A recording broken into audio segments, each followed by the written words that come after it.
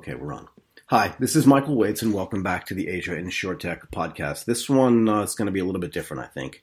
This is the only podcast in Asia focused on insurance that gives entrepreneurs, thought leaders, and investors a platform to discuss how technology is reshaping the insurance industry in Asia and, frankly, all over the world.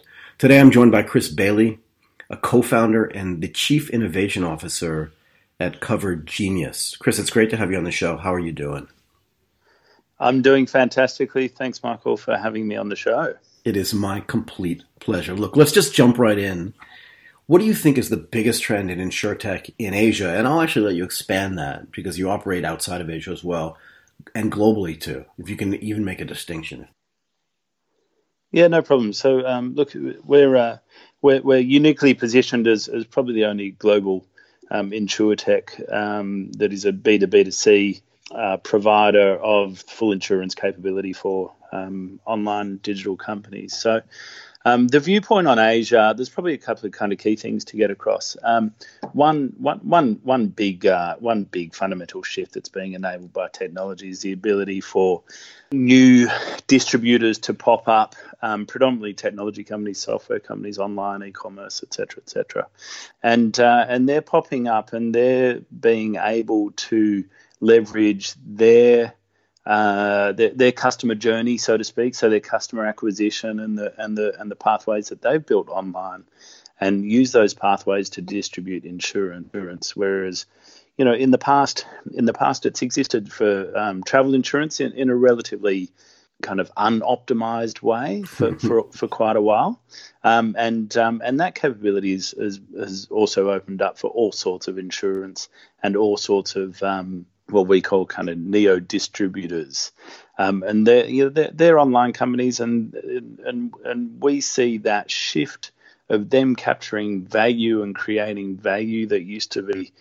kind of done relatively poorly by traditional insurers. These guys are picking up the value, and in that way, it's a confirmation of the thesis of software eating the world. And so we're kind of at taking a bit of a window seat in terms of that migration. Probably another kind of key. So related to that, insurance distribution at point of sale or point of sign up, you're seeing all sorts of products being built that are customized for the audience, things that wouldn't have previously been able to be done at scale. So, like in Asia, I'd say credit insurance is a really kind of interesting innovation there. And things like PA for ride hailing, and that's actually a global opportunity. I want to get back to ride hailing in a second, actually, because I think that's super interesting too. I want to get a little bit of your background for me and for the listeners so we can understand where you're coming from. And I don't want to go back to 2014 yet, but when you're done with your background, I want to find out what made you think about this back then, because nobody else was doing it. Yeah, no worries. So, maybe we go back to kind of 2004, and I started as one of the first few employees of Google in Australia. So, kind of being in that kind of foundational team there taught me a lot about the kind of the mechanics of digital marketing. I'd previously worked in digital and also as a political reporter, but my real interest was in the digital space. So obviously working for Google, at the start of the reemergence of the technology industry, a lot of it powered by Google. Let's face it. It was a really exciting time, and I stayed there till end of 2008, and amongst my many roles, I ran the insurance sales team there. Okay. So I got a bit of insight into how insurance works, but really my interest to get out, and I'd seen a couple of things in the insurance space and other areas, and knew that there was a opportunity on insurance, having sat on that side of the table. It took us quite a while to get around to it. Our way to get into insurance was actually to set up an online travel agency and look to do the insurance really well. And we chose initially what you would call mobility sector now, but back then it was pretty straightforward car rental, motorhome rental sort of space. We built a pretty successful aggregator that had customers coming from all over the world, was all translated, all that sort of stuff.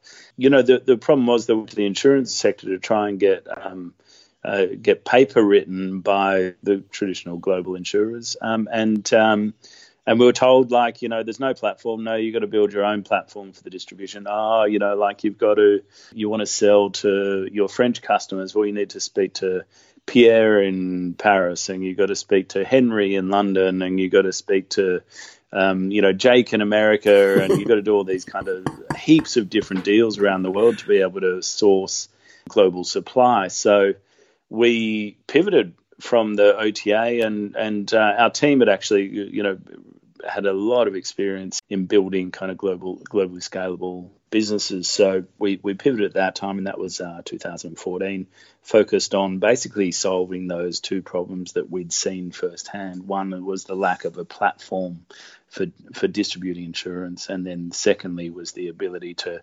coordinate global supply and have a single agreement with a global insurer and be able to kind of orchestrate the whole thing from a single API call. So when you were doing this back in 2014, I mean, it doesn't feel, in some ways, it doesn't feel like that long ago, but in other ways, it just feels like centuries ago in the context of fintech and insurtech for sure. When you, and Angus is your co-founder, or one of the co-founders, yeah? Yeah, Angus McDonald. So he was previously at Yahoo in strategic partnerships there. So I bet we know some other people in common, by the way, which we can talk about offline. Yeah, no doubt. Because if both of you are at Yahoo and Google, I'm pretty familiar with the teams that were there actually back in the early 2000s. But anyway, when you started doing this, like, one, did people think you were insane? And two, did you feel like you were operating completely alone? Do you know what I mean? Yeah. Well, both. So people from the insurance sector continually told us that we couldn't do it. So that's usually a good sign. Yeah, and, exactly. We'd kind of chuckle. Like, I don't know, like everyone there had their own reasoning as to why it couldn't be done. Yeah. And, we'd kind of continue to execute it, And then concept of insurtech didn't exist either. No. That was a word that came in about 2016, 17, I want to say, when a couple of conferences popped up. It was definitely hard to kind of fund, what you'd call an insurtech now. There wasn't kind of the level of knowledge in VC industry was pretty low. So, and we encountered that ourselves. So we're effectively bootstrapped. We had two really small raises up until the back end of last year. It was only like a couple of million in total. And that was raised from London-based insurance execs. Reason was because they understood the problem that we were taking on, right? And the kind of scale of it, and the deep nature of it. Whereas when we would door knock to the VC industry, they wouldn't know anything about insurance. We were definitely kind of helping them in terms of them acquire the knowledge that they kind of built and developed the kind of VC insurtech landscape. But we weren't in that until the back end of last year. So that was kind of the scene, and we were fairly early on. But I think also because we were bootstrapped, we were very, very focused for a long time just on executing what was in front of us. Yeah.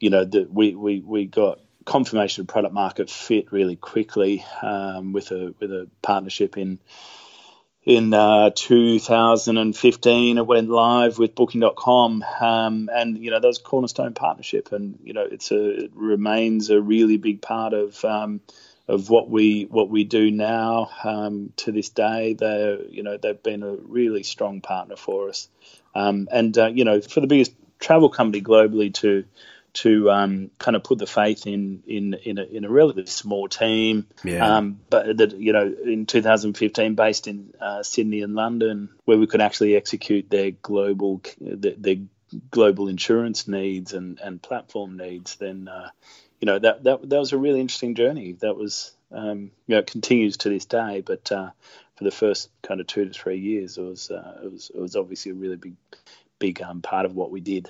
So you said when you went to insurance companies at the beginning, right, when you asked them to start writing paper for you or probably underwriting stuff for you, they thought you guys were insane. And they said, this is definitely not going to work. Can you just dig a little bit deeper and tell me why? Like, I can guess, but I'm curious from your perspective, like when they said, it's not going to work because A, B, and C. Remember, you were trying to do this global thing, have one deal. You don't have to deal with like 6 people in 6 different countries. What were their reasons why they thought this wasn't going to work? Even in 2014, where... Yeah, I mean, the people still probably tell us that behind our back now. Less so to our face. You know, I think the going number is about 32 different deals that you would need to do with a traditional global insurer at the moment. So, yeah, look, it's probably kind of worthwhile making the distinction between, you know, us taking a book for a distribution partnership like the likes of what I talked about, and us going and sourcing underwriters for that, in which case, you know, we have plenty of support. Whereas, you know, generally in the insurance industry, and particularly from companies that we'd end up competing with, that was a different kind of kettle of fish. And they're the ones who would say, you know, you can't do it. I think that every incumbent player always underestimates what technology can do. So, fair enough. You know, I think that they would be amazed that, you know, we can, for instance, pay an instant payment of a bank transferred claim into 90 languages instantly. Right. Because, you know, like their processes involve finance getting into it, you know, checks getting lost in the mail, currency conversions being kind of inaccurate, some miscalculations along the way, and, you know, it being addressed to the wrong person. So, and bank account details being wrong and the person getting in the wrong currency, or, you know, there's all sorts of things that actually go wrong. So, you know, technology resolves a lot of that. I mean, similarly, if we have half of our business focused on getting licensed in lots of countries, and, you know, getting licensed is really hard, but it helps if you've got some big chickens, you know, to solve the chicken and egg problem, because a regulator, you know, it's hard to get an underwriter to support you if it's, unless you've got a big chicken, right? Right. And similarly, it's hard to get the regulator to support you if your underwriter doesn't support you. So we were able to get licensed in lots of countries really, really efficiently, and also helped that that's what we did, you know. It wasn't like we started in Germany and then kind of tried to, you know, expand to Germanic-speaking area of the EU, or, you know, start in UK and only doing UK, or, you know, UK expats, or, you know, so obviously aided by the MGA structure that exists in outside of Asia particularly, but because we had a lot of, you know, it also helped to have, you know, London insurance execs on our board, sort of people that have run as CEO and chairman of some of the biggest insurers globally. So that definitely kind of helped as well, and that helped us get some of our licensing and underwriter support throughout Asia as well. Right. So one of the things I wanted to say, like how much I agree with you about how people don't understand what technology can facilitate if you apply it in the right way. I mean, I did a trade once at Goldman, which had settlement in 56 different countries. And, you know, the FX and all this other stuff, like you said, if it's off even by like a penny anywhere, it's just wrong. Yeah. And getting that right is really non-trivial. And if you can do that in multiple countries at the same time, globally, from an insurance carrier's perspective, it must look like magic or voodoo. So I completely understand. Yeah, exactly. But giving the customer the choice is the critical thing. Right? Absolutely. You know, you're not giving the customer choice if you're sending off a check in US dollars because the program was written in USD. Yeah, right? Exactly. You know, putting the customer first means giving them the opportunity to switch it from the currency of loss. You know, there's just so much detailed work that has to be done to enable technology to do its best work. Yeah, exactly. So there's part of it is vision, and part of it is understanding the role of a customer. And I don't think traditional insurers do that all that well. Part of the point that you're making, unless I misunderstand, is that they created these sort of country-style fiefdoms, right? So, you know, if an insurance company X operated in the United States, or if it operated in Israel, or if it operated in Japan, they operated differently, and they probably didn't talk to each other too much, which meant their systems probably weren't connected, which meant that if somebody was in the U.S. and had to claim their insurance, but they were Japanese, it must have created a cluster mess for the customer, yeah? Yeah, exactly. This stuff we come across all the time. You know, it's easiest for an insurer to send off a check, right? Yeah. but it's actually not, because once you factor in all the bounces and all the difficulties, et cetera, et cetera. But anyway, I mean, that's just a kind of small piece of the puzzle. But it's having to kind of do everything that's involved in the insurance stack from go to O is obviously a kind of important thing. I want to talk a little bit about the distribution, because this is something that is really close to me. I love talking about this. What was the sort of epiphany for you guys as a team? Obviously, travel was part of it. But where did the idea come from that said you can talk to e-commerce companies or talk to, Gojek and Grab or Tokopedia or, Lazada or any of these companies and have their CAC turn into your CAC or an insurance company's CAC, right? The customer acquisition process. Yeah, that's an interesting way to look at it. I'd worked at Google, so I knew a lot about the unit economics of a customer acquisition. Right. So ultimately, Google's inflation rate on CVC is probably about 30% a year. In Asia, it's higher. Okay. I'd come from Australia, which is Google's most profitable team globally, on the back of really high PPC prices. Really? In insurance.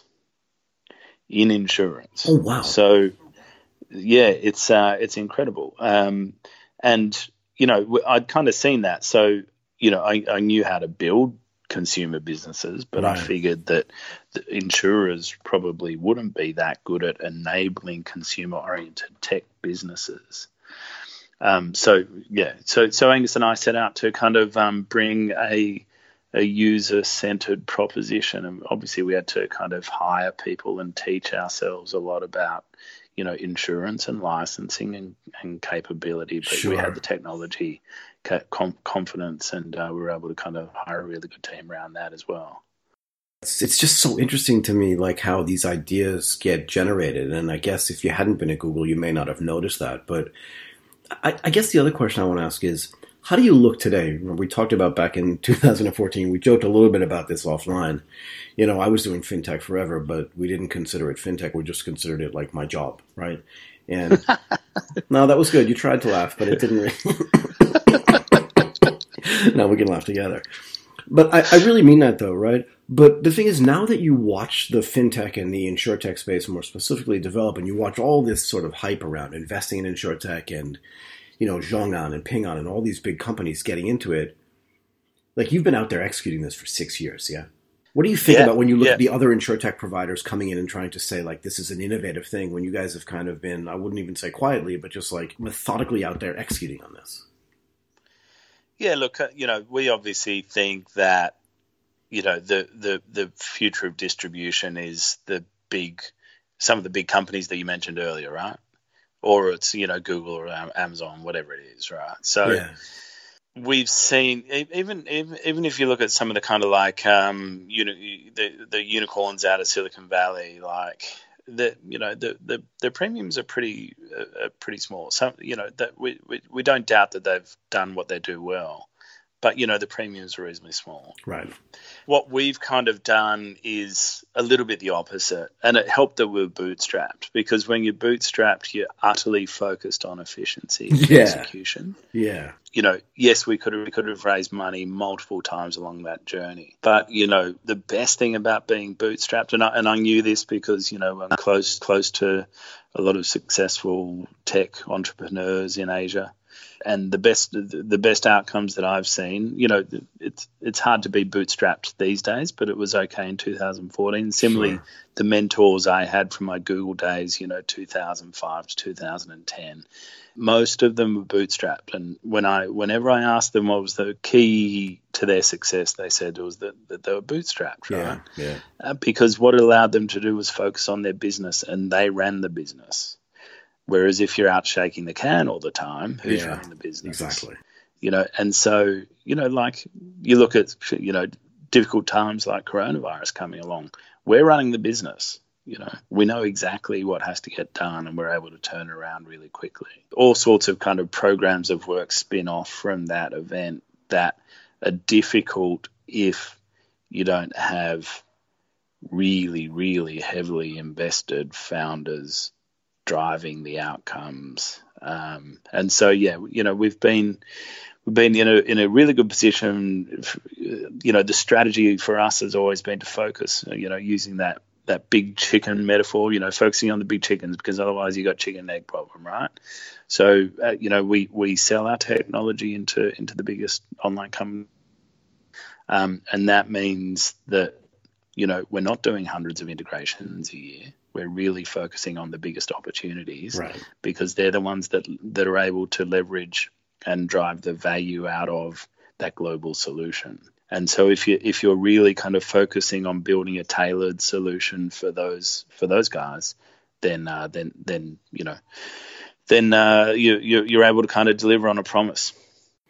What do you think that Corona's impact is going to be on the insurance industry? Yeah. Well, it's really interesting. Obviously, as I said, our early days was all travel. Right.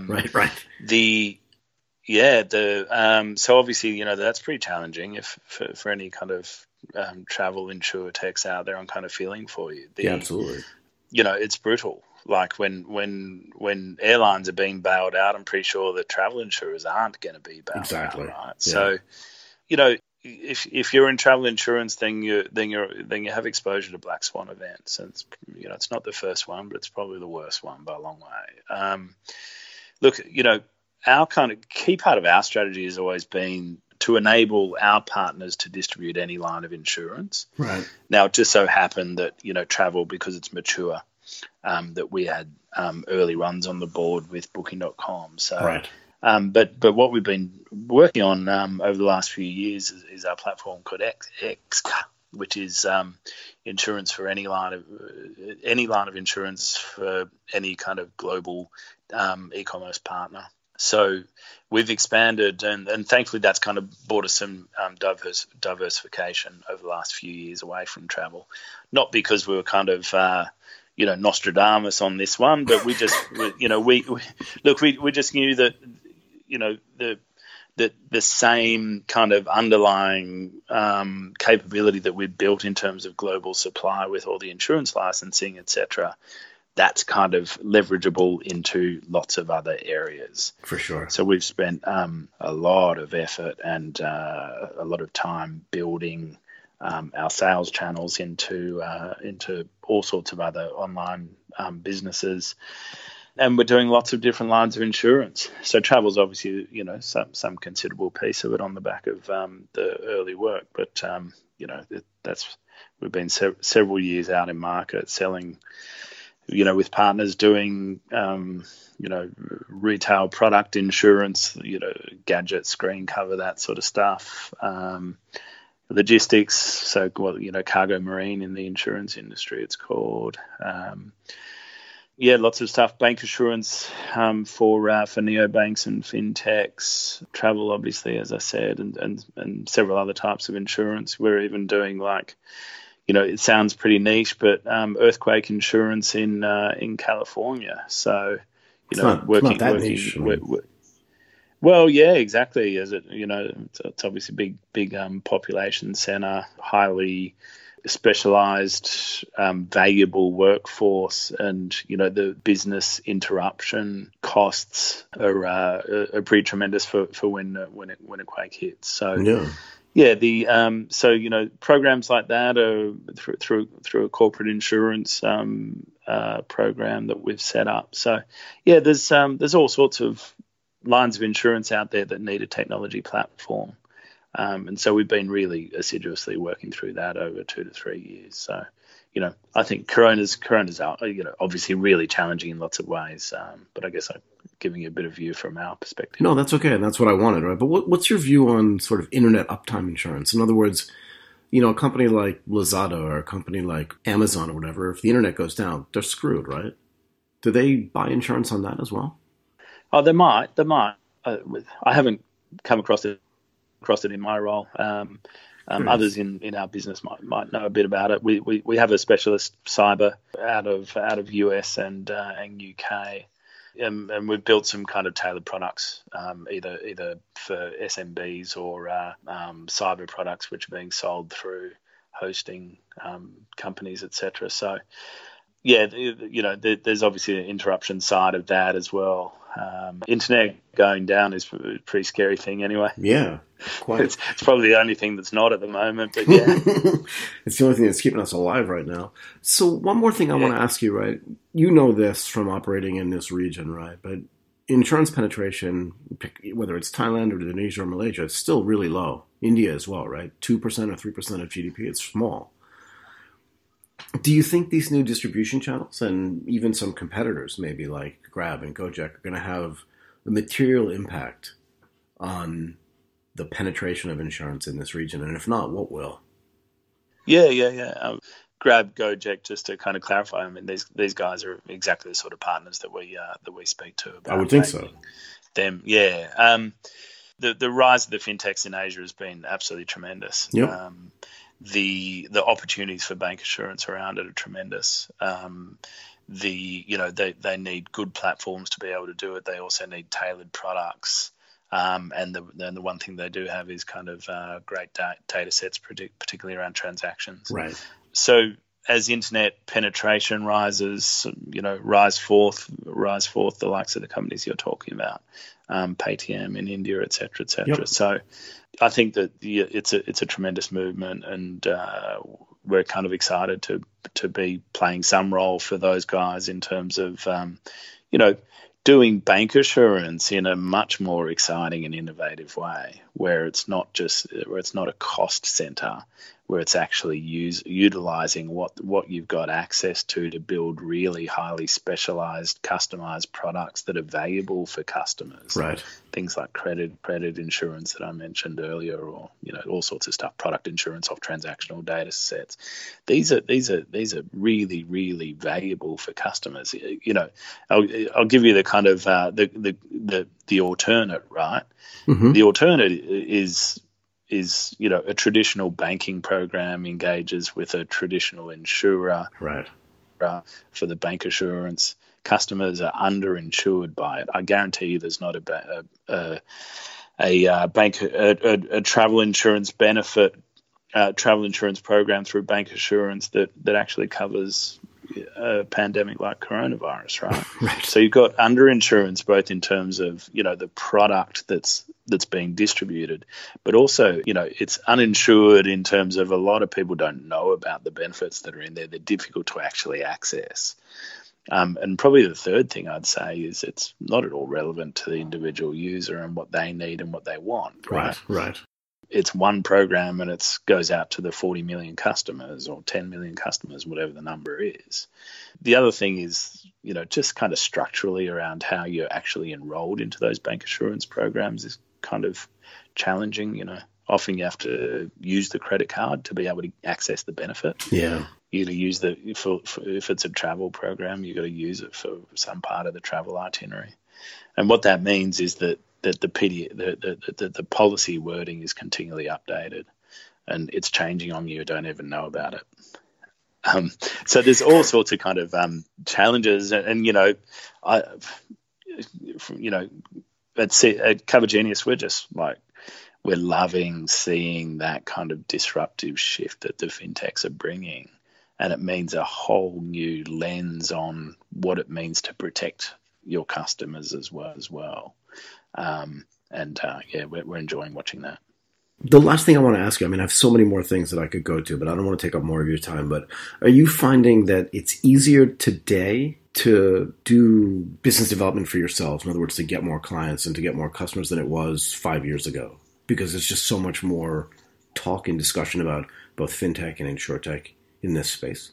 Yeah, I think it's a really good question. I think ultimately, if you've got the product and the kind of solution that the partner needs, then they're happy. What we're finding, we now have kind of offices in 7-8 countries, 150 to 170 or so people on the team. So we're sparking up a lot more conversations. Right. Nowadays, people know who we are. Right. The insurtech industry has done a really good job of the kind of neo distributors that I mentioned earlier of raising awareness that they can do things without necessarily trying to do it through a traditional insurer, that there's other alternatives out there.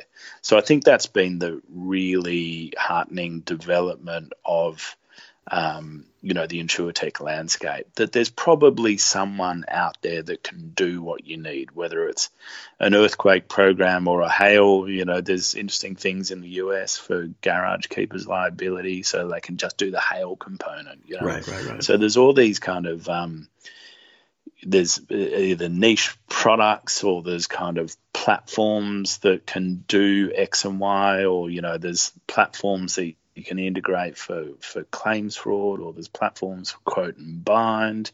There's solutions out there, and with an open mindset, which technology companies by default have, then they're going to be able to kind of do the scan and find the right partner for them. Got it. Because the right partner for a technology company, I just having been in kind of that environment on the other, on the other side, Genius. It's the very traditional mindset is there's a lot of cultural kind of call it combat between the new wave thinking and the why not, versus the other side, which is why, and not really understanding how. And ultimately, like that's just a traditional mindset versus a new mindset. And I think the insurtech industry has done a great job of being able to, in various ways, be able to kind of answer in a positive way the why not question. So sorry, I said that was the last question, but you just brought up something else. So, all right. so sorry for you. No, it's okay. Well done. It must be said that you didn't share the questions before. These are coming off the top of my head. I didn't have a whole, you know what I mean? Like, I just have a framework, but you bring up stuff and I need to ask about it. But what has changed? It's a little bit more of a subtle question, right? But when you walked into an insurance company 6 years ago, when you walk into an insurance company today, has there been a mindset change about their, not just desire, but their ability to deal with a technology company who can maybe solve some of their problems? Does that make sense?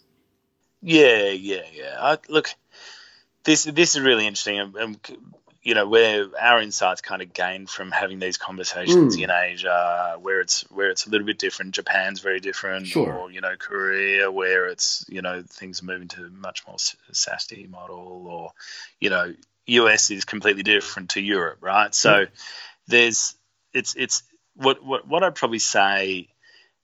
The one thing that is that we've consistently seen is that insurers that have tried to, do BD into the sorts of companies that we sell into, right, they back away for one reason or another. So, it might be like the culture fit issue. It might be that, they couldn't kind of run a really rigid approach to their risk modeling, and they couldn't understand, what the nature of, outside of US or tariff markets, how dynamic pricing can solve risk-related issues, dynamic retail pricing. So these are just kind of some of the reasons, but what we are often seeing when we're speaking to insurers is that they are backing away from trying to be the pointy end of the BD funnel, and instead going, okay, we see our strength as running the paper, running the risk, and obviously the investment side of that, underwriting. That's what we do. That's our job. And so working with really high quality, AAA rated insurers in lots of different markets, whether it's Lloyd's markets or company markets all over the world, and they're saying to us, okay, this is really good because we're going to make money out of this. You're not there to screw down the insurer. We want them to make money. Yeah. So and I'm sure this conversation's happening with lots of other insurtechs as well, where the insurer's been burnt by trying to do the the enablement of neo distributors. And stepped away and gone, okay, well, you can do all of that, and you can carry the license, and you can carry, you can run compliance, and basically what we do is the bit that we're good at, right, which is the underwriting. and the risk management and the investment. So we're just seeing that, particularly in the last kind of 18 months, that insurers the world over, the agile ones are actually stepping back and going, okay, our role is to enable you guys to enable the, the distributor, right? And we'll make money out of it. And, we're happy for you to run as much of the process, which is burdensome for us. We got TPAs for this and TPAs for that. And right. Ultimately, the leakage and difficulties around that process mean that the end distributor is not all that happy, right? Right. So I think that that's kind of the big shift that you'll see from insurers, is that they go, okay, look, the insurtechs really play a role.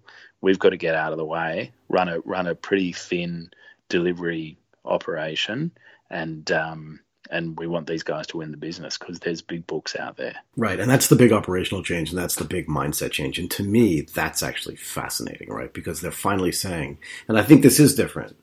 I hear this a lot. I think it's really different than it was 6 years ago or 7 years ago, where an insurtech would come in and they'd just be like, just get away because we'll take care of this. Yeah. They'd be like, our early conversations were like, oh, why do you want to do claims? Claims is our core competency. Right. And it's like, really? If it is. They would all say that. And it's like, well, maybe you send out your checks, you got your paper-based form, like, probably not. We don't look at USPs the same way, so I'm not mean to be arrogant, but there is a really important role for a seamless customer experience, and so those sorts of insurers, it'd be a pretty short dating exercise with us. It's kind of like speed dating, but our job was to find those insurers that understood the value prop of someone that can do all the bits of the value chain and grow a book and respect their need to, for instance, make a change to the ratings, make a change for X and Y reason. We're absolutely 100% in agreement with them that it's got to be a profitable book, and we want all bits of the book to perform well. Right. Because our partners are on the journey, because they're, the distribution guys, the distribution partners, for them it's all about growth. It's not a cost out exercise. No. So and technology companies are really good at growth. Yeah. And so if your insurance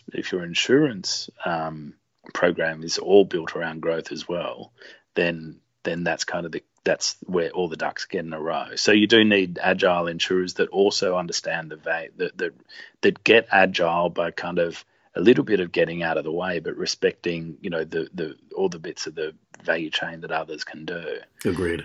And the funny thing that I was going to say like about those early conversations where they'd go, well, why do you want to do claims? That's our core competency. And then you'd find out that they TPA the whole thing anyway. Right. Right. So it's like, it's not, you got efficiency issues all over the place. And so it helped that we were able to resolve those. But, we do. It's still, a big challenge for us out there, kind of door knocking and finding the right insurance partner that wants to do things the way we like them to be done. But we kind of know enough about what that actually means from both the insurance side in terms of compliance and all that sort of stuff, but also from the the kind of scalable delivery of customer centricity. Yeah. So. Awesome. Look, I will let you go now. I said that was going to be the last question 3 times, but this time I really meant it. Michael, I feel my answers probably answered 10 questions. No, but it's great. No, but the thing I was going to say was I really want to have you back, and I don't even know why, but just like the conversation for me was so enlightening, and hopefully it was enjoyable for you. But I really just want to thank you, Chris, the co-founder and chief innovation officer at Cover Genius, for coming in and doing this. It was awesome for me, and hopefully you enjoyed yourself as well. Thanks very much, Michael. I really enjoyed the time, and best of luck through this difficult period for all your listeners. Yeah, and to you as well.